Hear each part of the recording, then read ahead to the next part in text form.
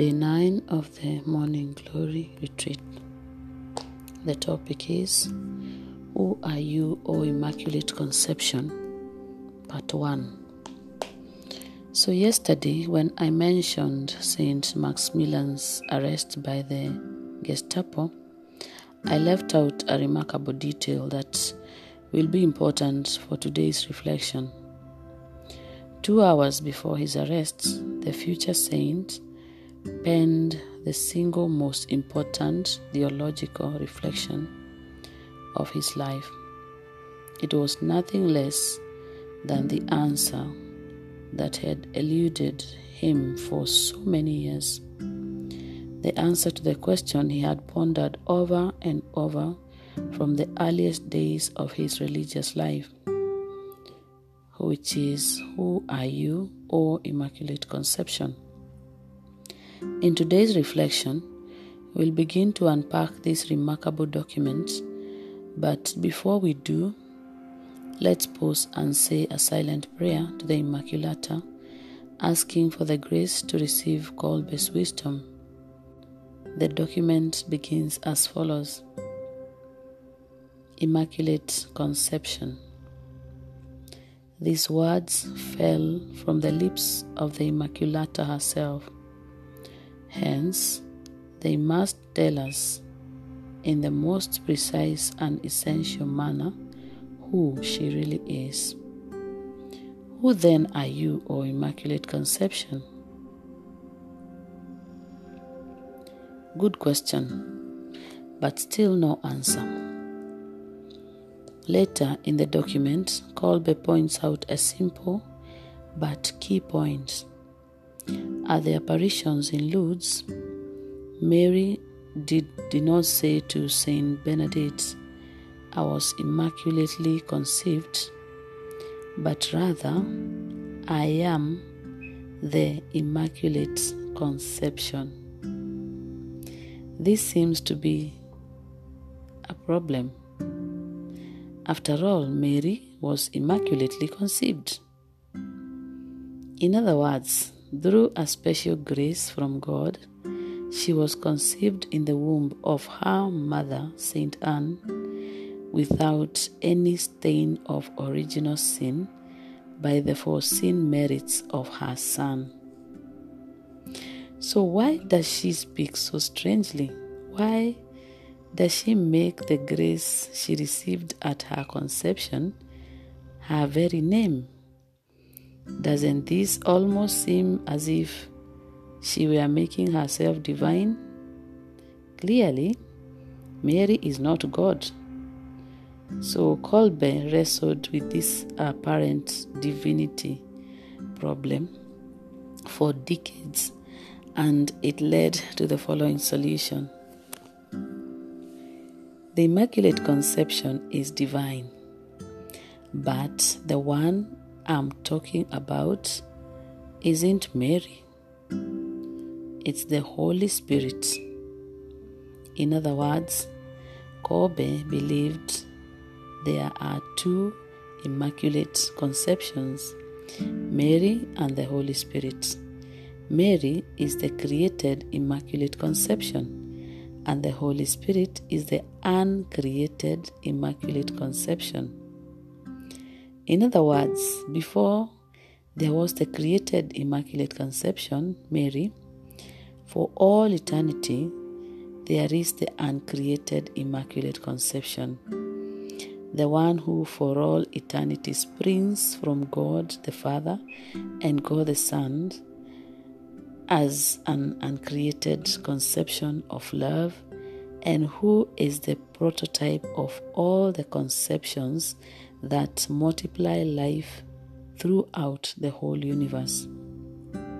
So the Father begets, the Son is begotten, the Spirit is the conception that springs from their love. Now, the Holy Spirit is a conception in the sense of being the life and love that springs from the love of the Father and the Son. In some analogous way, there is the conception of children who spring from the love of husband and wife. So the Holy Spirit is an immaculate conception because being God, he is obviously without sin. And finally, the Holy Spirit is an eternal and created conception because again, he is God. Okay, so this covers Kolbe's teaching that the Holy Spirit is the Immaculate Conception. But why does Mary call herself by the same name? So we leave this question for tomorrow. Today's prayer. Come, Holy Spirit, living in Mary, unveil for me the meaning of the Immaculate Conception. Hail Mary, full of grace, the Lord is with thee. Blessed are you among women, and blessed is the fruit of thy womb, Jesus.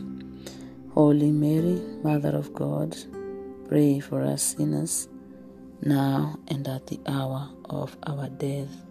Amen. So as we end today's retreat, I'd like to provoke your thinking as you meditate on these words, who is the Immaculate Conception.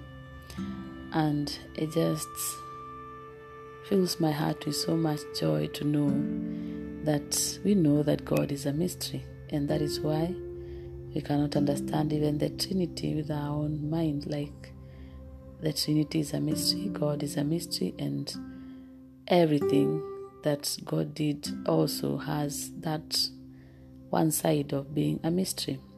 So we only manage to understand that which has been given to us, granted to us, and revealed to us. And it is very interesting when you think about the story of Mary.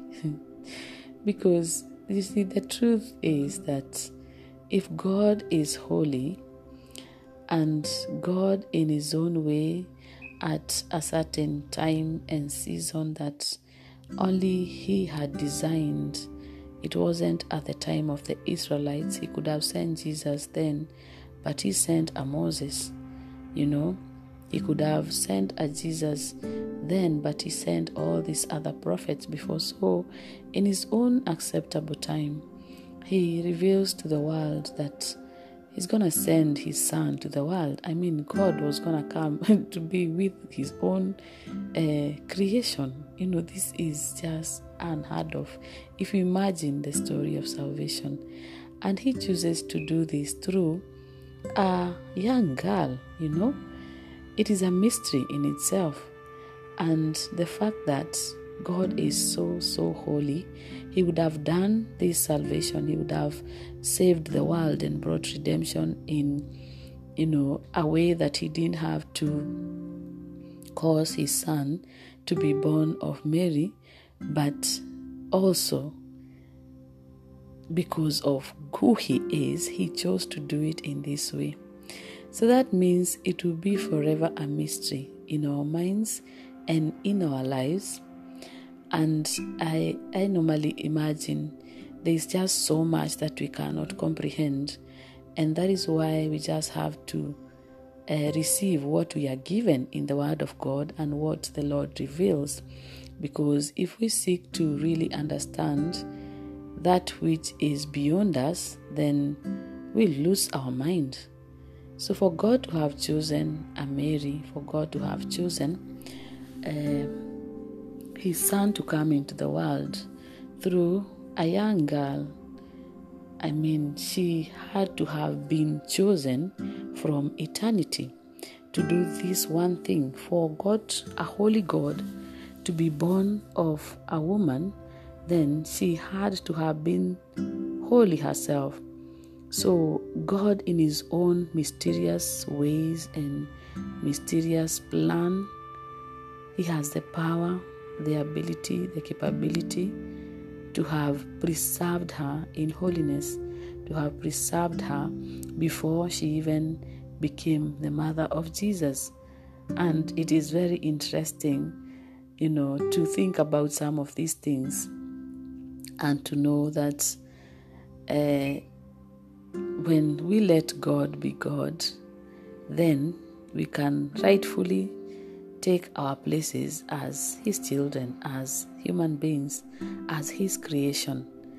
And that way, we will not have to use our mind trying to understand so much with our mind, but our faith will grow when we accept what the Word of God is talking to us and what is revealed to us, which is very interesting. And as you get to think about this question, who is the Immaculate Conception, I would encourage you to think about it in the light of the Word of God, in the light of who God is, in the light of what God can do. Mary knew, she said, nothing will be impossible for God. God in His own way, in His own means, He can use anyone, He can do anything because He is God, to accomplish His own purpose for the greater glory of His name. So it is the same for each one of us. When God presents us with an assignment or a task each day of our lives, or even some of us for the rest of our lives, whatever area that God has placed you, whatever it is that He has given you the capability, the knowledge, the talent to do, then it means that that assignment cannot be done by anyone else, because you are special, you are unique. You are the one that God created to fill that void and that gap in this world of His own. So it means that He has equipped each one of us to be able to fulfill that assignment. So when we rise up to do it, sometimes we are bound to feel insufficient, probably because of the challenges that may come our way. Sometimes we are bound to feel like we are not enough, like we don't have what it takes to do it, like we are not qualified enough to do it. But we need to know that, that part, we have to delete some of these parts in our brain and allow Jesus to occupy those spaces within us, because then we will know that Jesus came to fill in the void. He came to fill in the missing link. So what does that mean? It means if I feel insufficient, then that is when I need to welcome Jesus. If I feel unqualified, then I need to welcome Jesus. If I do what I can do and what I think I should do and what I know I should do, then that means whatever is remaining can be filled with Jesus. So that way, then we are complete in Him, because we cannot be complete without Jesus, and He came for this purpose and for this reason. So even what would have been missing for Mary, He already filled it before He came, so that in Him she would be complete before taking on the assignment. And she knew this from a very young age, because she was created for this. So let us rise up every day with the conviction and the grace that God has presented and provided for us to be able to live our assignment, to be able to do that thing that God has given us an opportunity to do. Because if we are alive, then we are alive for Him. And when we do it like we are doing it for God, then He will fill in the gaps. He will help us. That is Jesus. He said His power is made perfect in our weakness. So when we are weak, then He comes to strengthen us. He is the one who the Lord, Abba Father, gave to us to complete the equation, to complete the missing link in our lives, to fill the void in our hearts, to fill the void in our minds, to help us with our decisions and all our plans, to help us with our going out and coming in, to help us with our families, our jobs. If anything we do and everything we do it like we are doing it for God, then we'll have the grace that we need, and God will be glorified in that thing. And then at the end of the day, we shall succeed in that thing that we engage ourselves in, and it's going to be for our own good and for the greater glory of His name. So have a wonderful day, and God bless you.